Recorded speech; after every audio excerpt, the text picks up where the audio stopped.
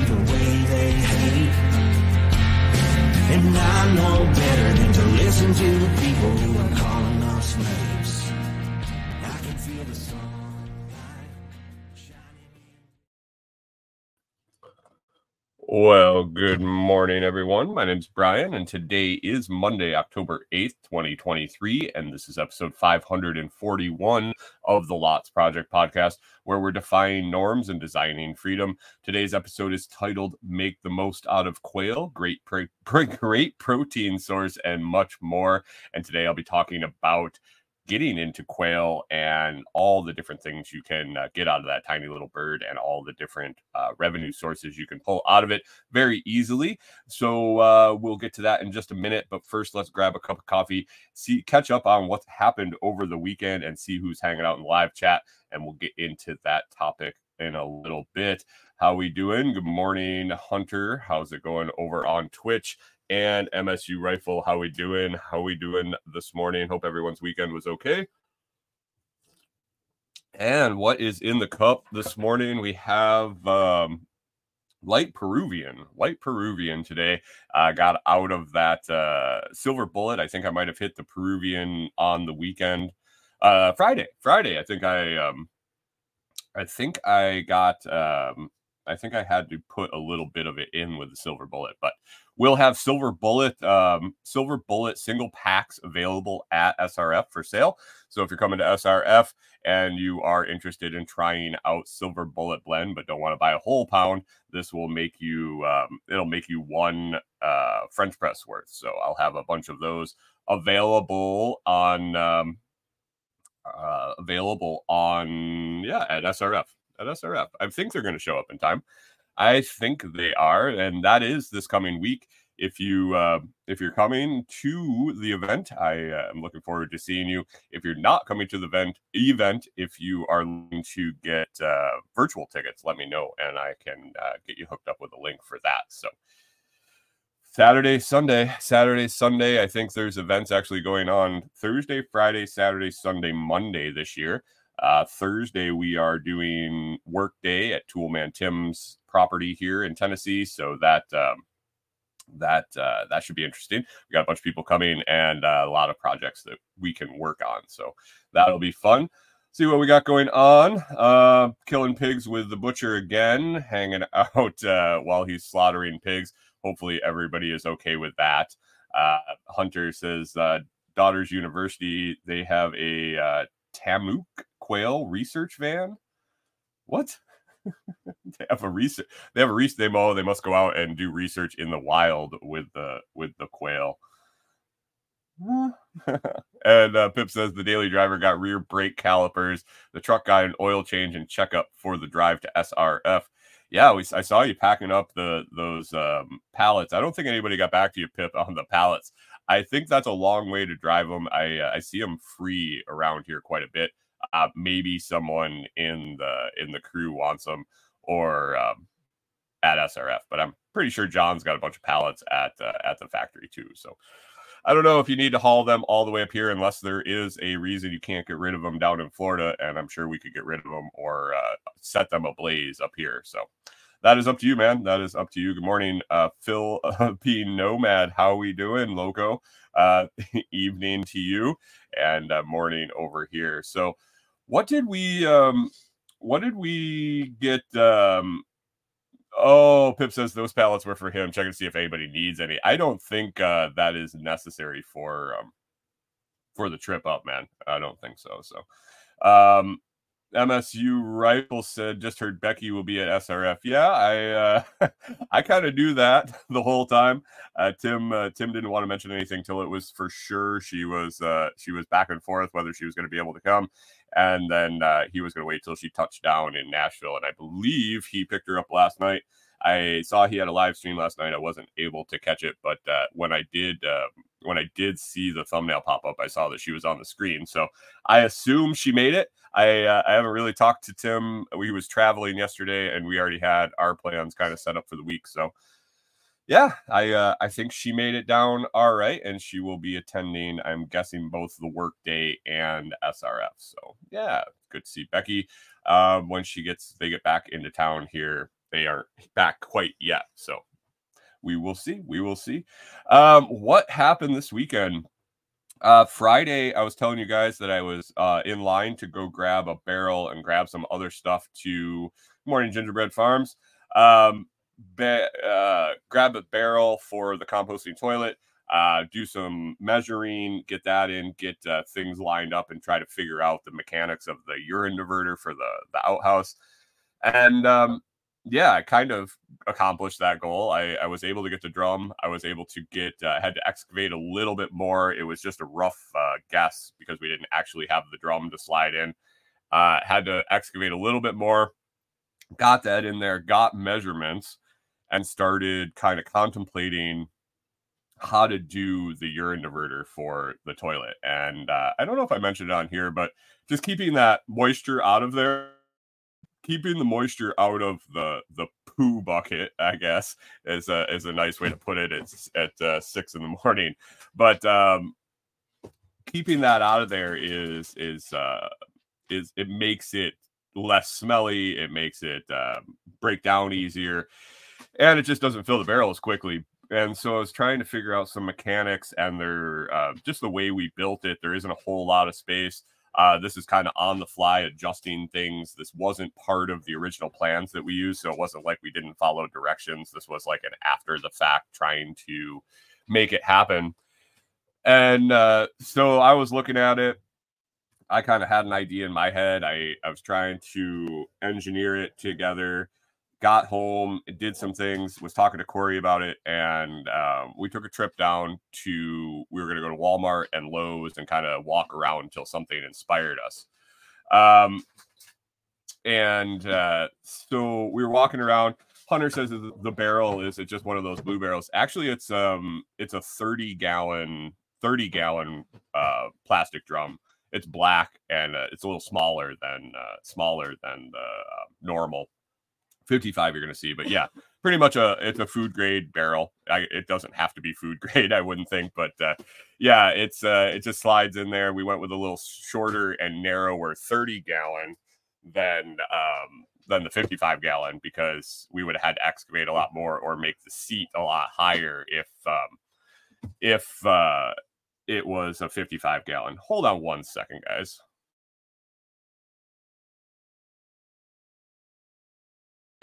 And so I have like 6 to 7 inches of clearance under the seat.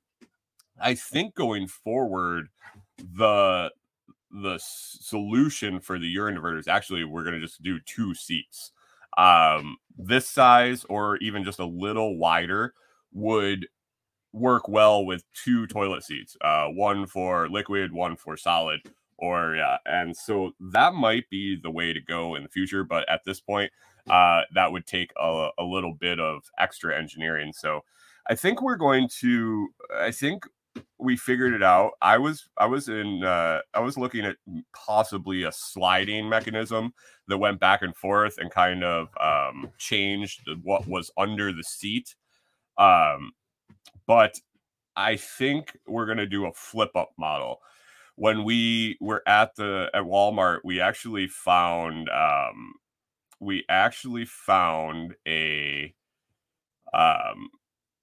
the lamp, like a heat lamp for chickens. We were walking around in Walmart, and Corey kind of looked at it, and I looked at it, and it's the shield for the heat lamp, the silver old school heat lamps. We were looking at it, and it looked perfect to kind of swing up under. And then there's a hole where the lamp fixture goes in that we could affix a hose. And if we could engineer somehow for that to flip up under. And I was looking at the width, and I said, man, I don't think there's enough space for that to work. And she said she hadn't even seen it yet. She said, well, we can make it work. You can excavate out that barrel a little bit more. And I was like, oh, I can. But we bought it. We figured we'd go down there and check it out. We went out to the property, and it'll work. I think it'll work. It'll take a little bit more engineering,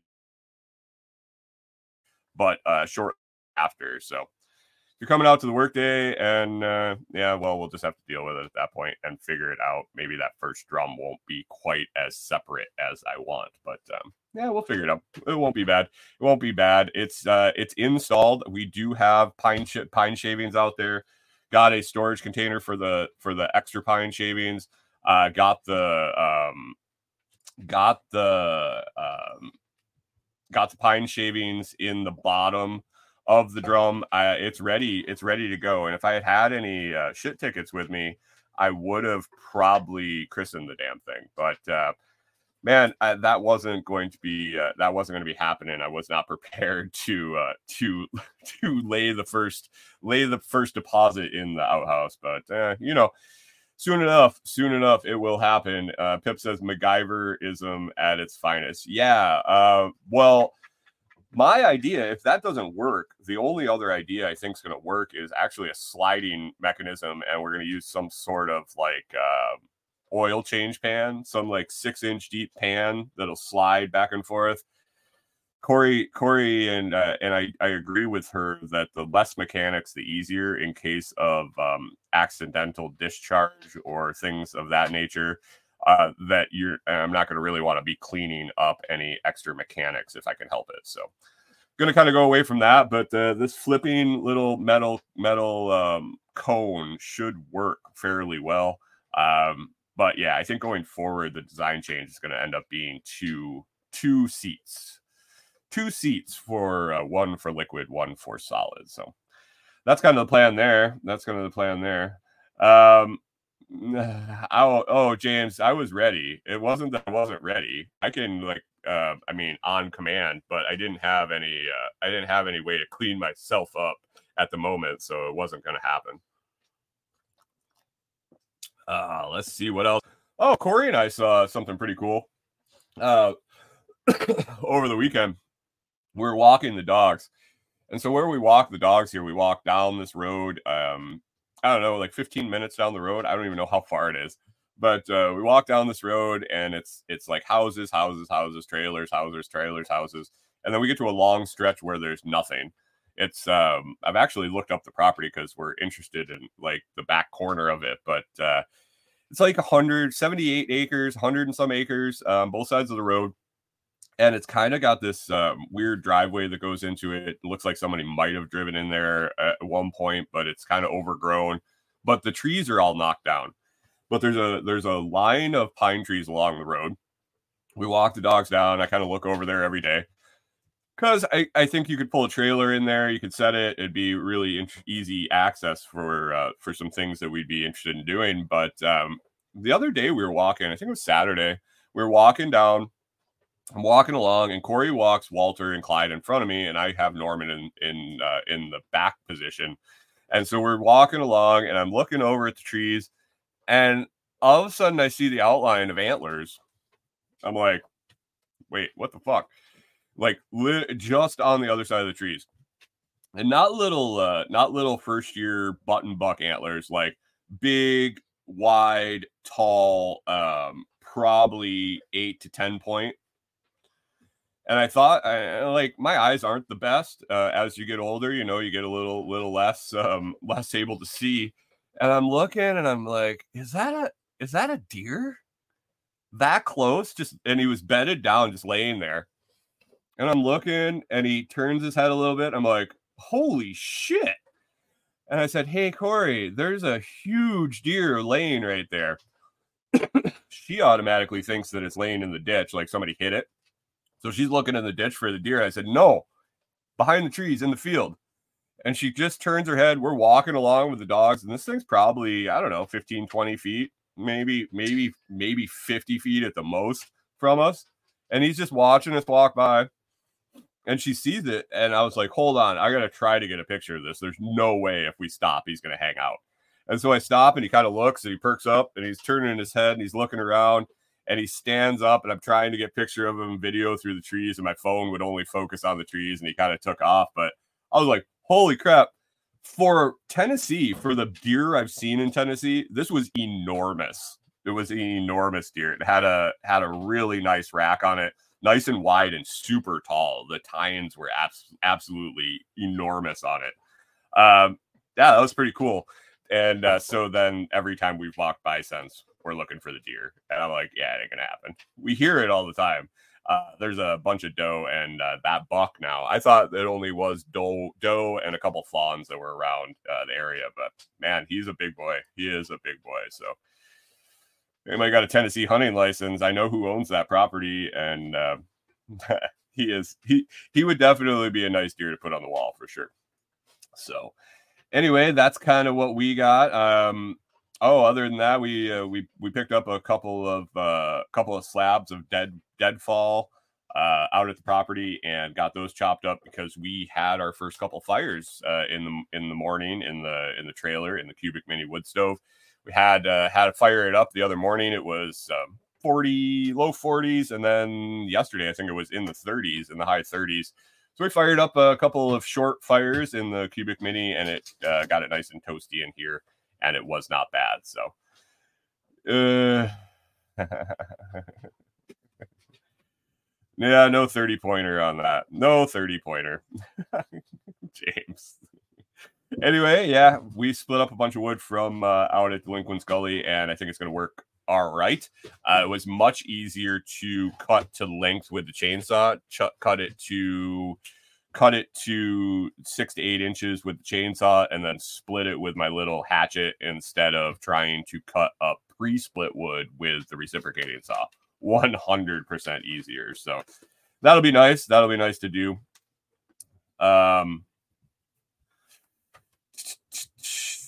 Yeah, I don't know about the 30-point buck in Michigan. I don't know all about it. I won't know anything about it. Kyle says it's 43 there right now. Yeah, right now we're 49. I think 49 at the moment. So, thanks, Loco. Dear Dr. T. Oh, anyway, we're well past 15. Let's get rolling into the topic of the day. We're gonna be talking about quail. I really didn't have a sponsor or anything that really fit into quail. I do have a link in the video description and the audio description for the incubator and the humidity kit that I used for the quail, and also a link to product reviews at the site. If you want to check out that list of product reviews, it's everything from electronics to farm equipment to it runs the gamut. Sure, it's stuff that I use in my daily life that I would buy again, and I've done a little review, possibly YouTube video, but always Amazon links. And whenever you hit those Amazon links, you help support the Lots Project with a little bit of a kickback from Amazon associates. So check it out. The humidikit that I used, just to mention that real quick, I don't think I mentioned it in the, let me see here. Yeah, I didn't mention it in my notes, but that is a really cool little item. If you're into reptiles, if you have anything that you need to keep humid at a constant, I used it a lot for incubators and hatching boxes. It's fantastic. Basically, it's a 1 gallon or 1 liter water jug that goes into a base that pre-warms the water. It's got a humidistat on it. It turns on and off and fogs into the area that you want to control the humidity. And it turns on and off and runs with a fan and blows it in there and keeps a constant monitor on that, on the humidity in there. So you set it, it's plus or minus like 1% humidity. So a lot of great control.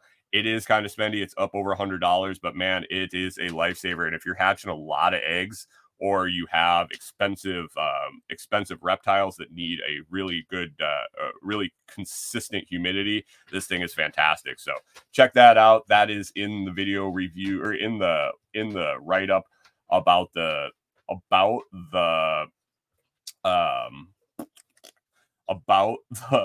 incubator. That's it, because that's what I used it with. All right, well, let's get to quail. I raised Coturnix quail. I think we did it for probably a year or more. It was kind of towards the tail end of our time at the farm.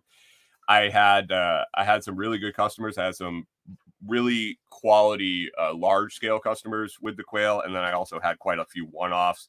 And I also will tell you what I did with the day old Quail and how I might have hurt myself in the process. But anyway, Coturnix quail, they're the jumbo Japanese quail. They grow super fast. They're very good meat. I really enjoyed the taste of the meat. I would grow them out in 6 to 7 weeks. They were really plump and large. If I had a lot of roosters, they would even get called a little bit before that. You can raise a ton of them in a small space.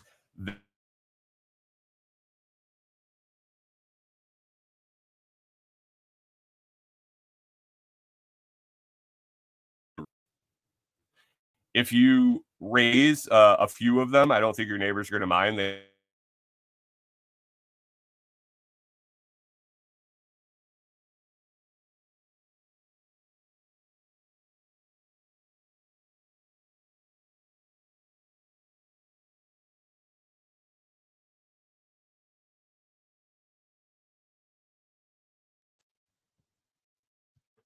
Hey, how we? And as we come back, the dog pukes on the floor. That's really cool. Really cool. Nothing but distractions going on this morning for sure. Anyway, we had where was I? Quail, Coturnix quail. Yeah, they're fantastic. If you're raising a few of them, they have this interesting little crow. If you are raising a lot of them and you're raising them enclosed, it can be ear piercing and loud. At the peak of our quail production, I probably had 500 quail in my 500 quail in my garage, and the majority of those were grow outs. And so when they were getting of age, if I had 30 or 40 crows or 30 or 40 males in the garage, and they all started crowing, which they would when you'd come in to feed them or water them or anything into the garage, they'd all get spooked and start crowing. Holy crap. It would just be absolutely ear piercing, to the point where a lot of the times if I was going in to do chores in there, I would end up wearing earplugs because it was that loud. They were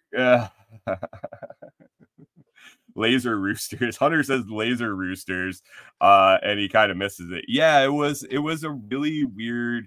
It was like a cuckoo crow more than anything, and they would start battling back and forth. And but yes, I will get back to quail now.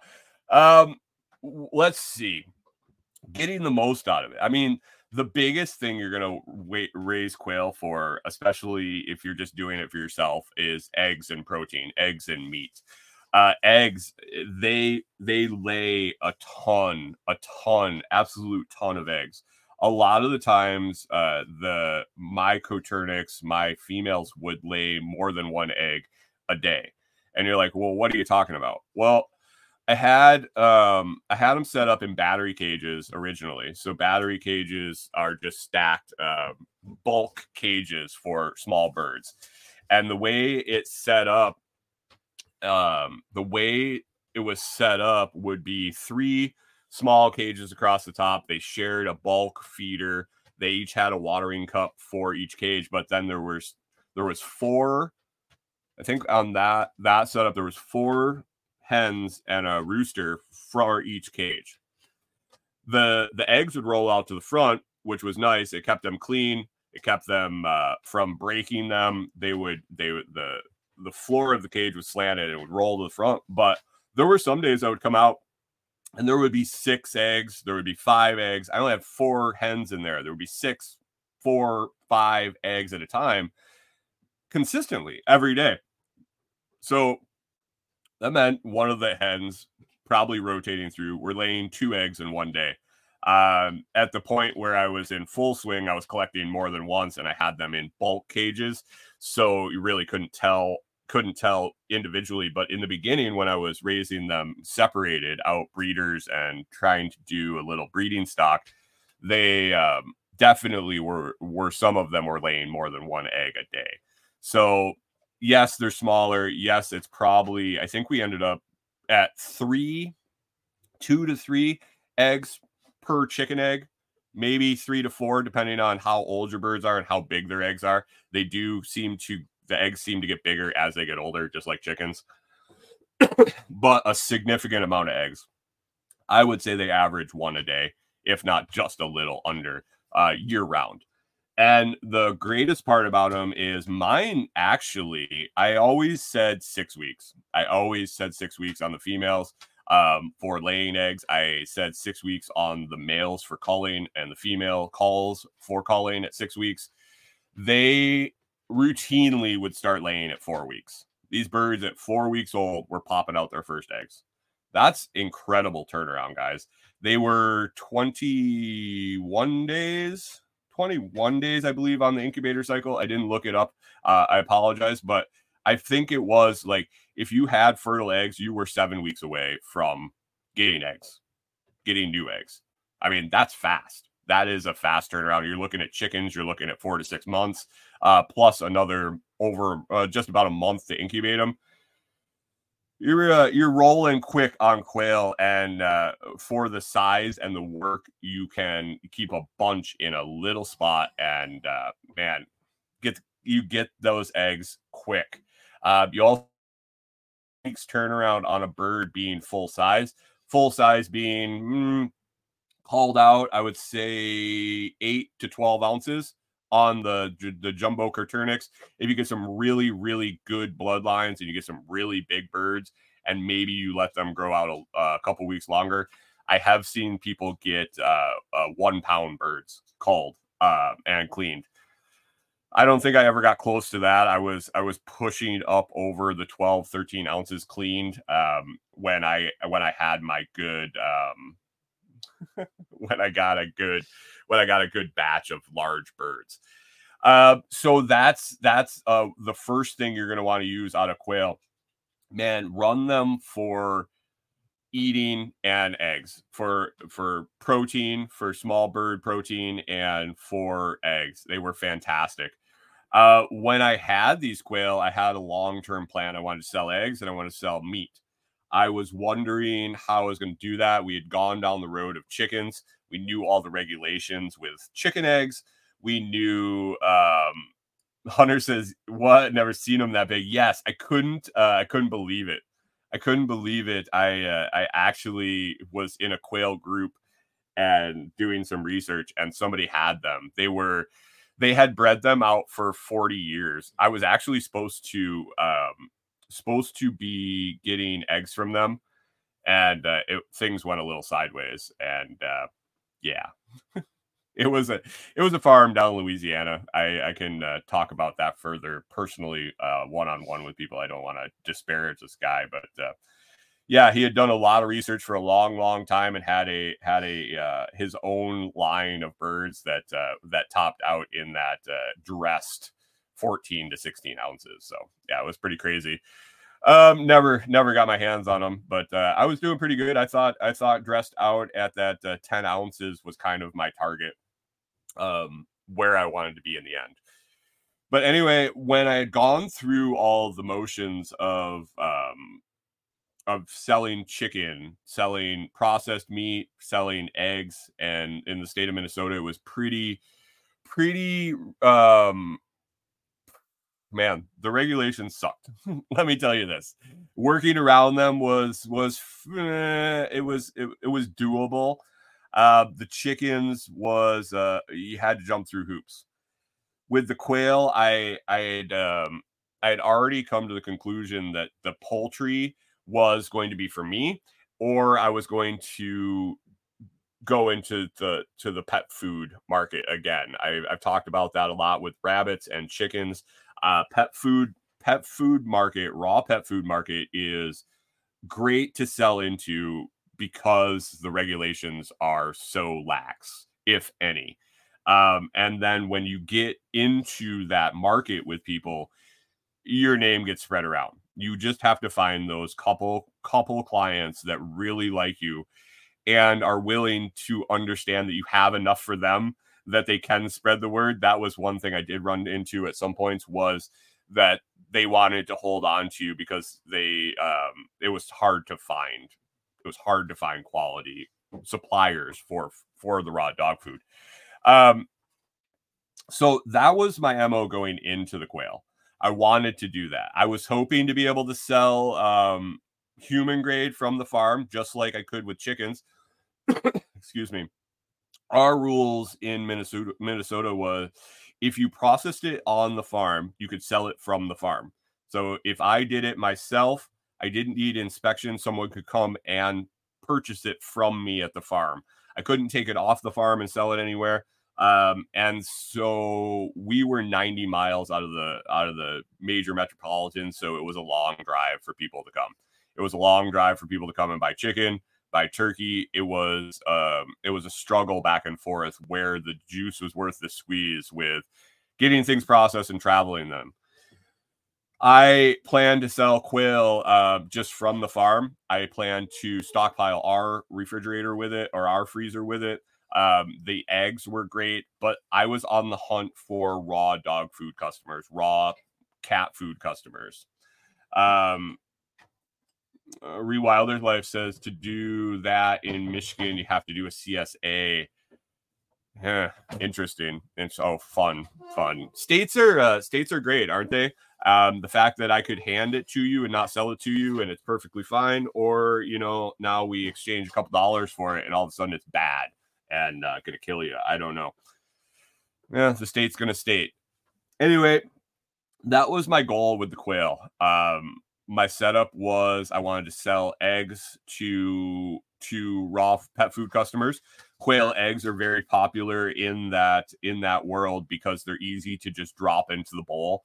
You don't need to, half the time you don't need to crack it. The dogs, the shells are kind of brittle and the dogs will just chomp them up, and the egg shells are good for them. So selling them bulk into yeah, the dollars. So selling the eggs into the raw dog food market shouldn't have been hard. And then the meat, I was thinking that it's a good size. It's a good size whole. It's a good size process. Dogs are into birds. They like the chicken. I was thinking it would be okay. Man, was I right. I started poking around. I had an idea that, we had a couple raw dog food processors close. Like the processors that they're selling pre-ground tube raw dog food. So they're not selling animals straight from the farm. They're selling tubes of pre-ground raw dog food and mixes of different animals and different proteins and things like that. So so I started reaching out to them. I was like, hey, I think I'm going to have a bunch of eggs. I think I'm going to have a bunch of quail. And man, somebody wrote back and we started a really good relationship. He was buying dozens and dozens of eggs from me a week. And I was pumping out all these eggs. I was also interested in selling day-old chicks. So, man, I ramped up my stock. I was getting, I think in the beginning, what were we at? Like a 10 dozen eggs a day, 8 dozen eggs a day. I was saving some for my client that was buying the bulk eggs. I was hatching others. I put eggs or ads on Craigslist and Facebook selling day-old quail. Selling day olds to get people started, just like I did. When I bought mine to get started, I found day old quail through the mail. I think it was one of 2 places that was selling the day olds through the mail. They are super fragile. I don't know if they're still open. I don't know if they're still shipping. This was quite a few years ago, but I found some place that was selling day old quail. Other than that, I didn't see anybody selling them. I didn't see them selling them locally. I didn't see them selling them on Facebook or Craigslist. I said, okay, well, there's a opening here. There's a market here. So I started putting out ads as I was selling these eggs, as I was getting my incubator rolling. I put out ads to sell day-old quail, and the response was absolutely fantastic. It was absolutely fantastic. Waiting list. I had a waiting list every day. And the way I managed this is, and the reason I had to manage it was, I would have a couple hundred eggs, quail eggs in the incubator. I sold them as day old hatch quail. I hatched them. Hatch rate were so all over the place, even with a nice cabinet incubator with the humidikit. I don't know if it was fertility issues. I don't know if it was just the sensitivity of the birds, but my hatch rate was all over the place. It was high, it was low. I didn't come to the conclusion that it was something I was doing. I came to the conclusion that they're just extremely hard to hatch. I calculated that into my numbers. And so if I had 200 eggs in there, I would let my next 100 day old quail customers, people are buying 50, people are buying 20, I would add up 100 for this week. I would say to the next 50, I said, hey, I might have quail for you, I might not. And then I would go down the list and let people know. I kept a running list of in order of what people wanted, and I was hatching quail once a week. Every week we're hatching quail. I ran my incubator for a year and a half straight between chickens, quail, and guineas. I think we did some geese, but that thing ran 24/7 for that long, and it was pumping out quail every week. I would run through and sell to the customers that I would hatch out.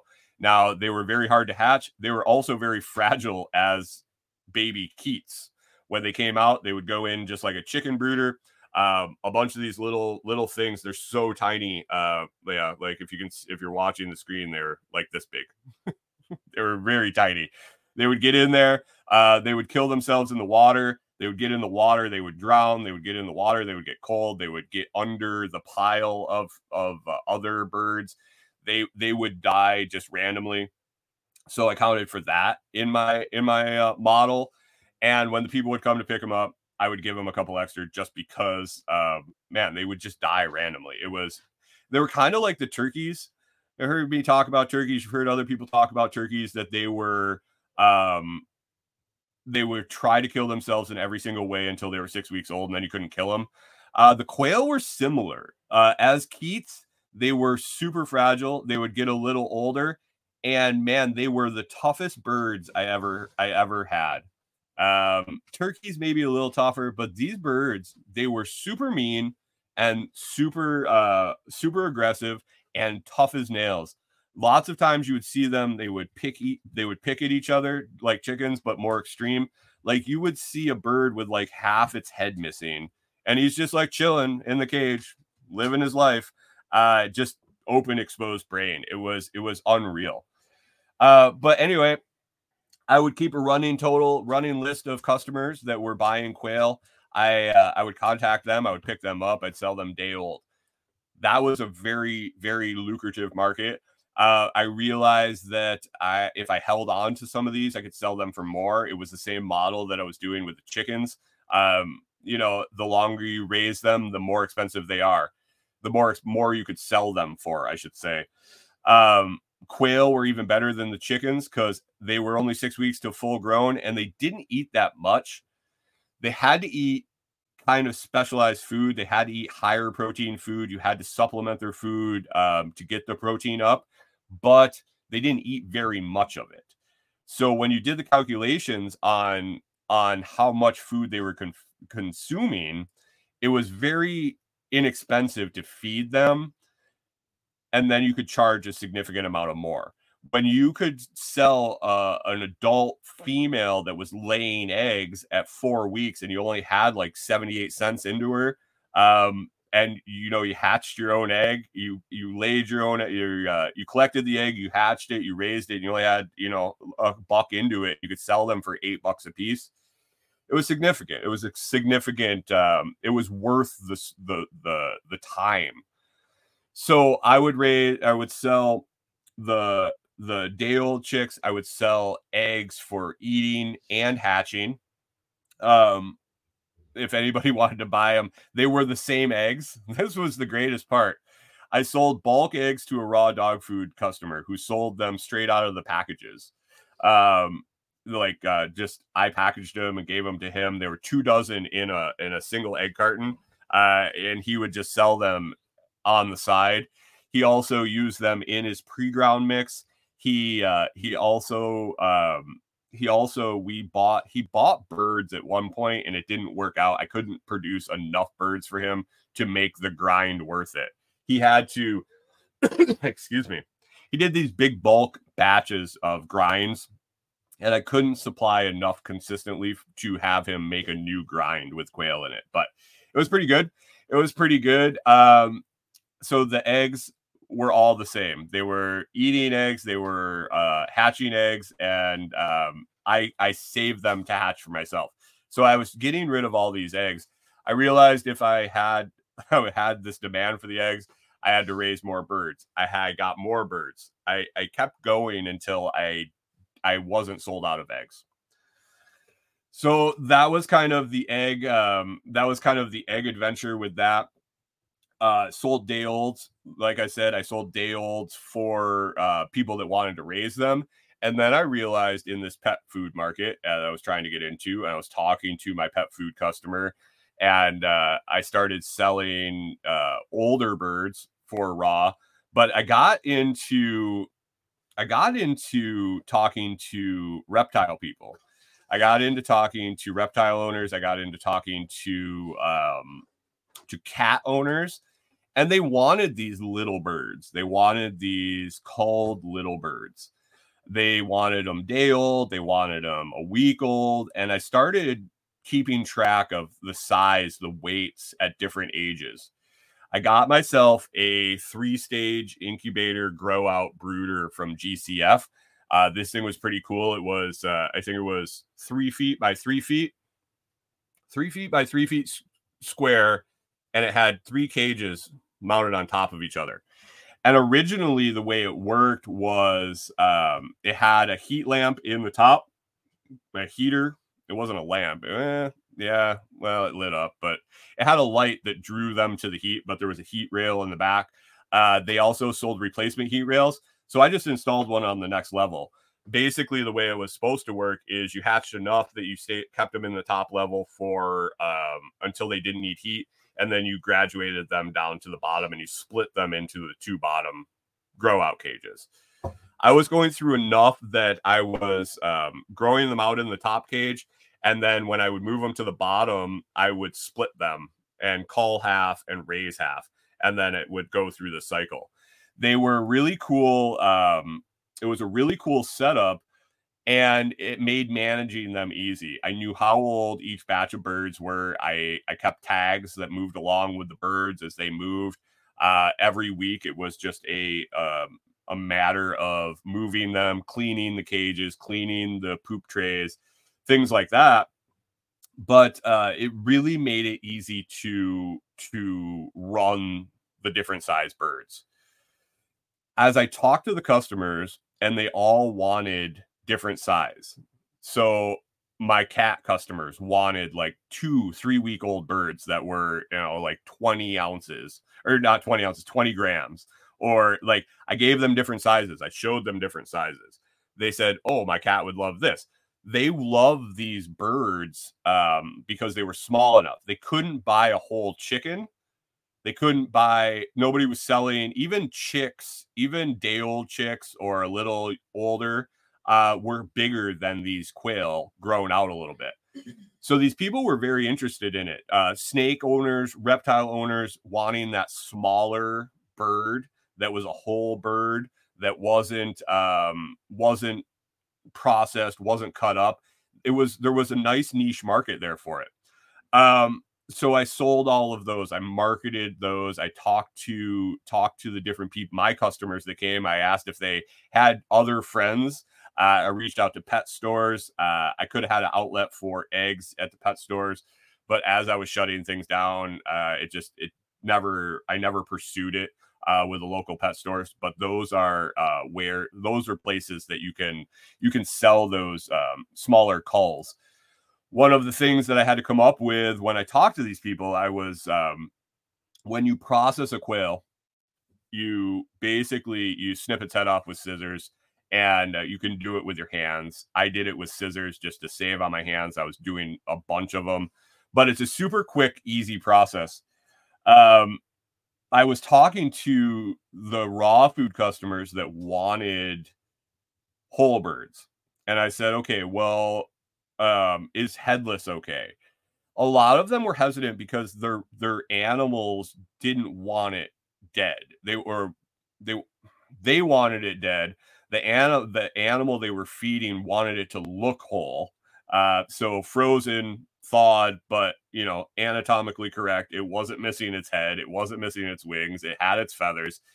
And so I thought to myself, well, how am I going to do this? How am I going to kill these birds? How am I going to call these birds? And you can just snap. You can, instead of the scissors, you can just push their head over with your thumb.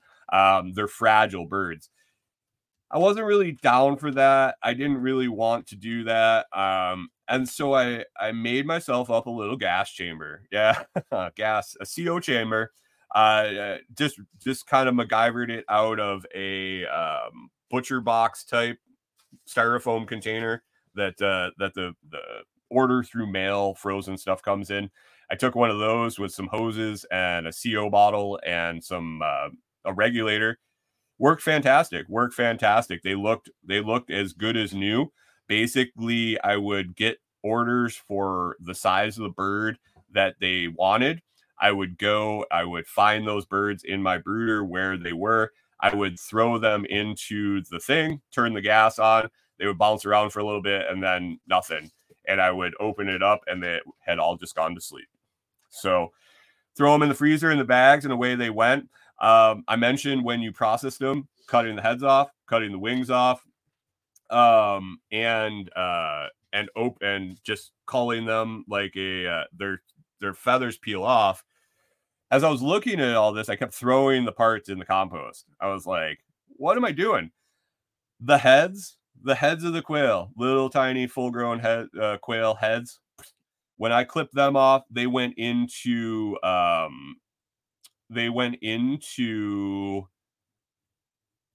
bag. I sold those things for $0.10 a piece. It was like throwing dimes into the bag. The animals love them.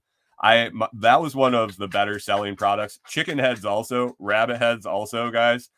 Don't throw away. Hey, Canadian Farmstead, good morning. How are we doing?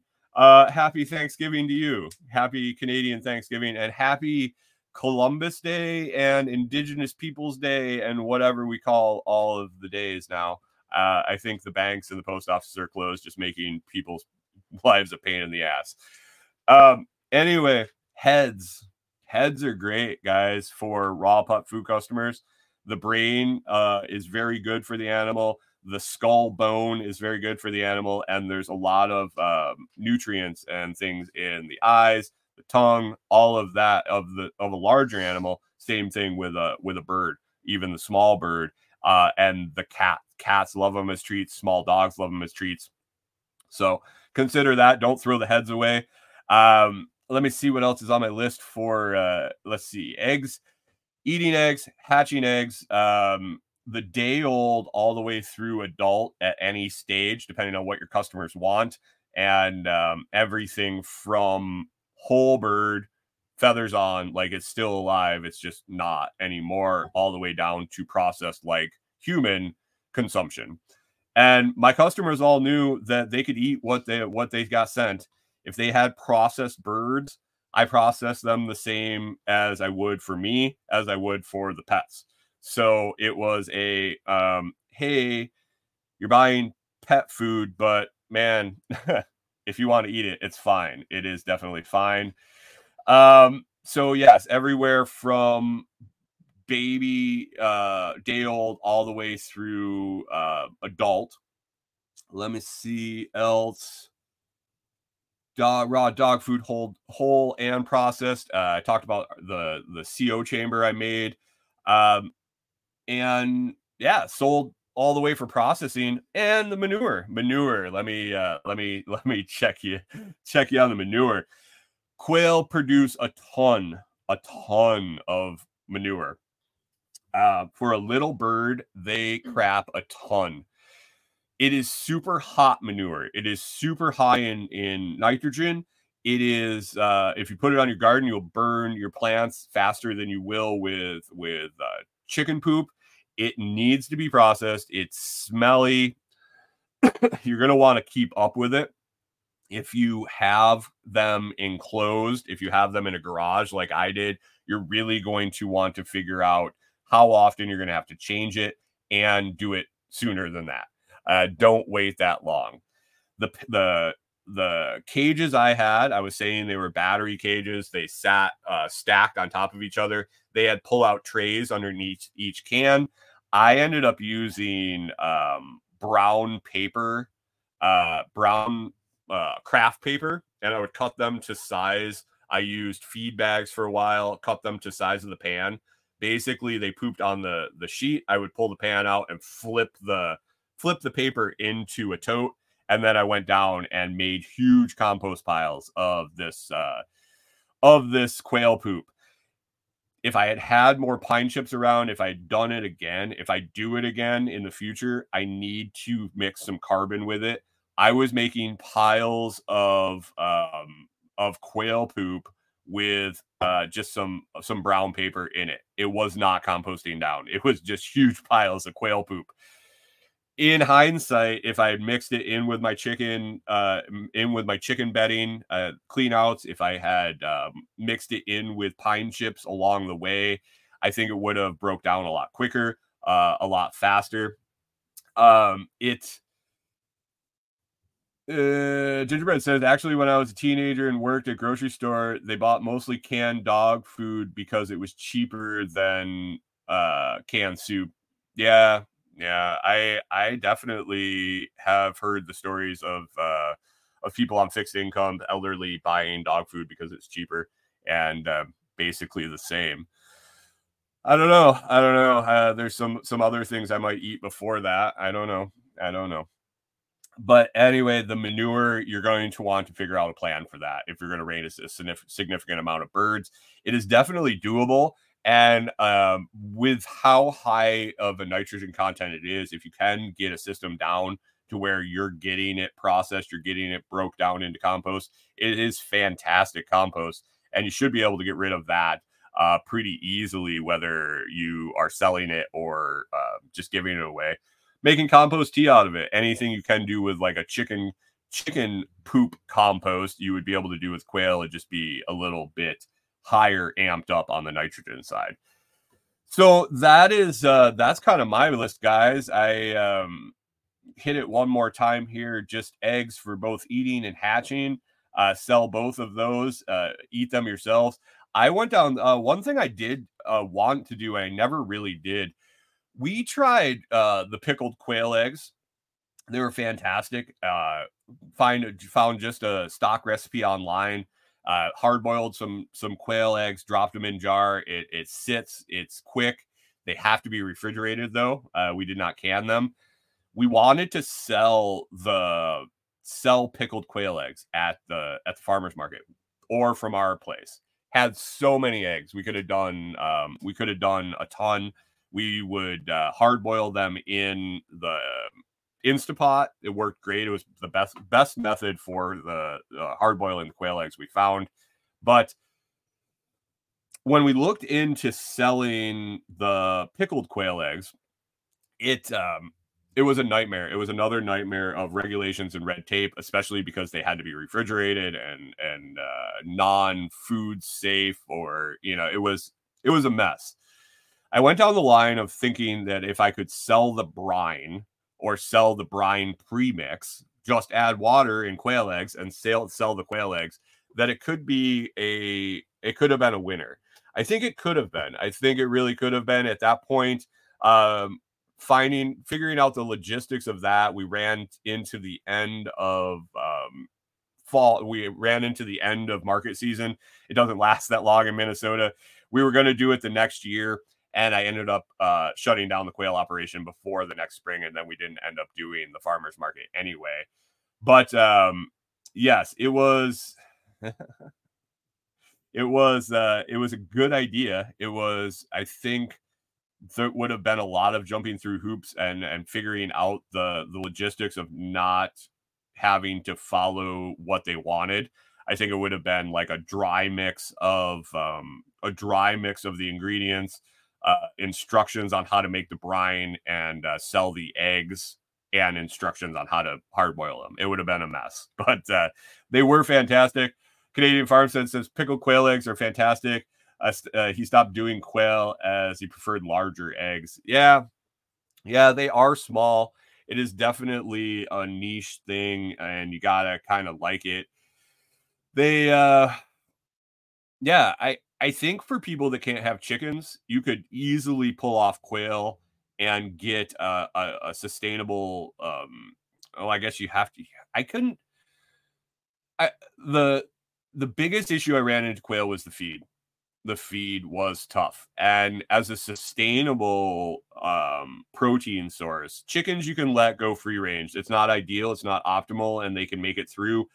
They're not going to lay the best. Quail you got to take care of, for sure. You got to take care of. It's not something that you're preparing for long-term sustainable production of eggs. If shit went sideways, man, I could make it work with my chickens. I could make it work with rabbits. The protein content of the feed you need for the quail makes it really difficult to make them a long-term sustainable without a feed input. Have people done it? I'm sure they have. I think if you get something less like a Bob White or some of the non-jumbo grow out meat bird, the Coturnix are the equivalent.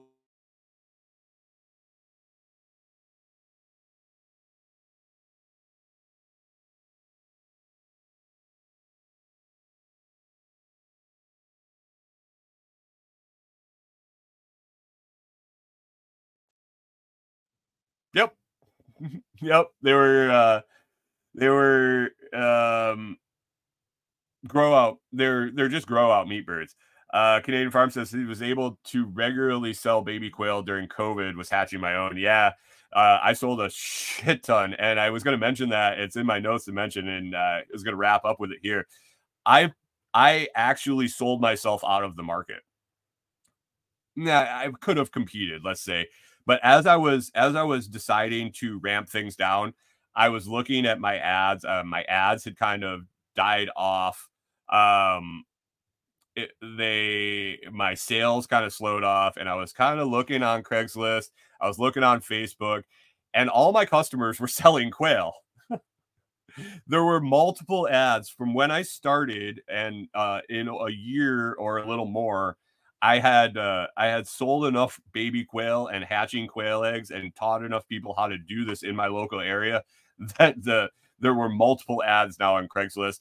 And when I got out of quail, when I got out of it, I actually sold all my equipment to one of my previous customers who was ramping up. So there's another little business model for you. You can buy the equipment, you can start it up, you can populate the area, and as soon as the area is saturated with the birds, you sell all your equipment to somebody that's starting up. So there you go. Get the most out of your quail. It's more than just a protein source. Yeah, so that's about it. We can wrap up here. Let's hit that list one more time. Eating and hatching eggs, day old live, all the way through 6 week old, whether they are hens laying at the 4 weeks to 6 weeks that the Coturnix do, or full grown for them to call. You can do processed birds for eating. You can do any age birds from day old all the way to adult, and the eggs into the raw pet food market, and getting that manure processing into compost and sell that. It's a wide open space. In a lot of areas that it's just not saturated. There's not a lot of availability. So look around. If it's something you want to get into, you can look around and see if you can supplement that with selling off things. That's always the way I suggest to do it. If you're going to raise it for yourself, raise a little extra and take a little bit of the financial burden off yourself. All right, guys. I think that's going to wrap it up. I'm going to start to get out of here. Tomorrow, the episode is titled "Plan for Raw Land."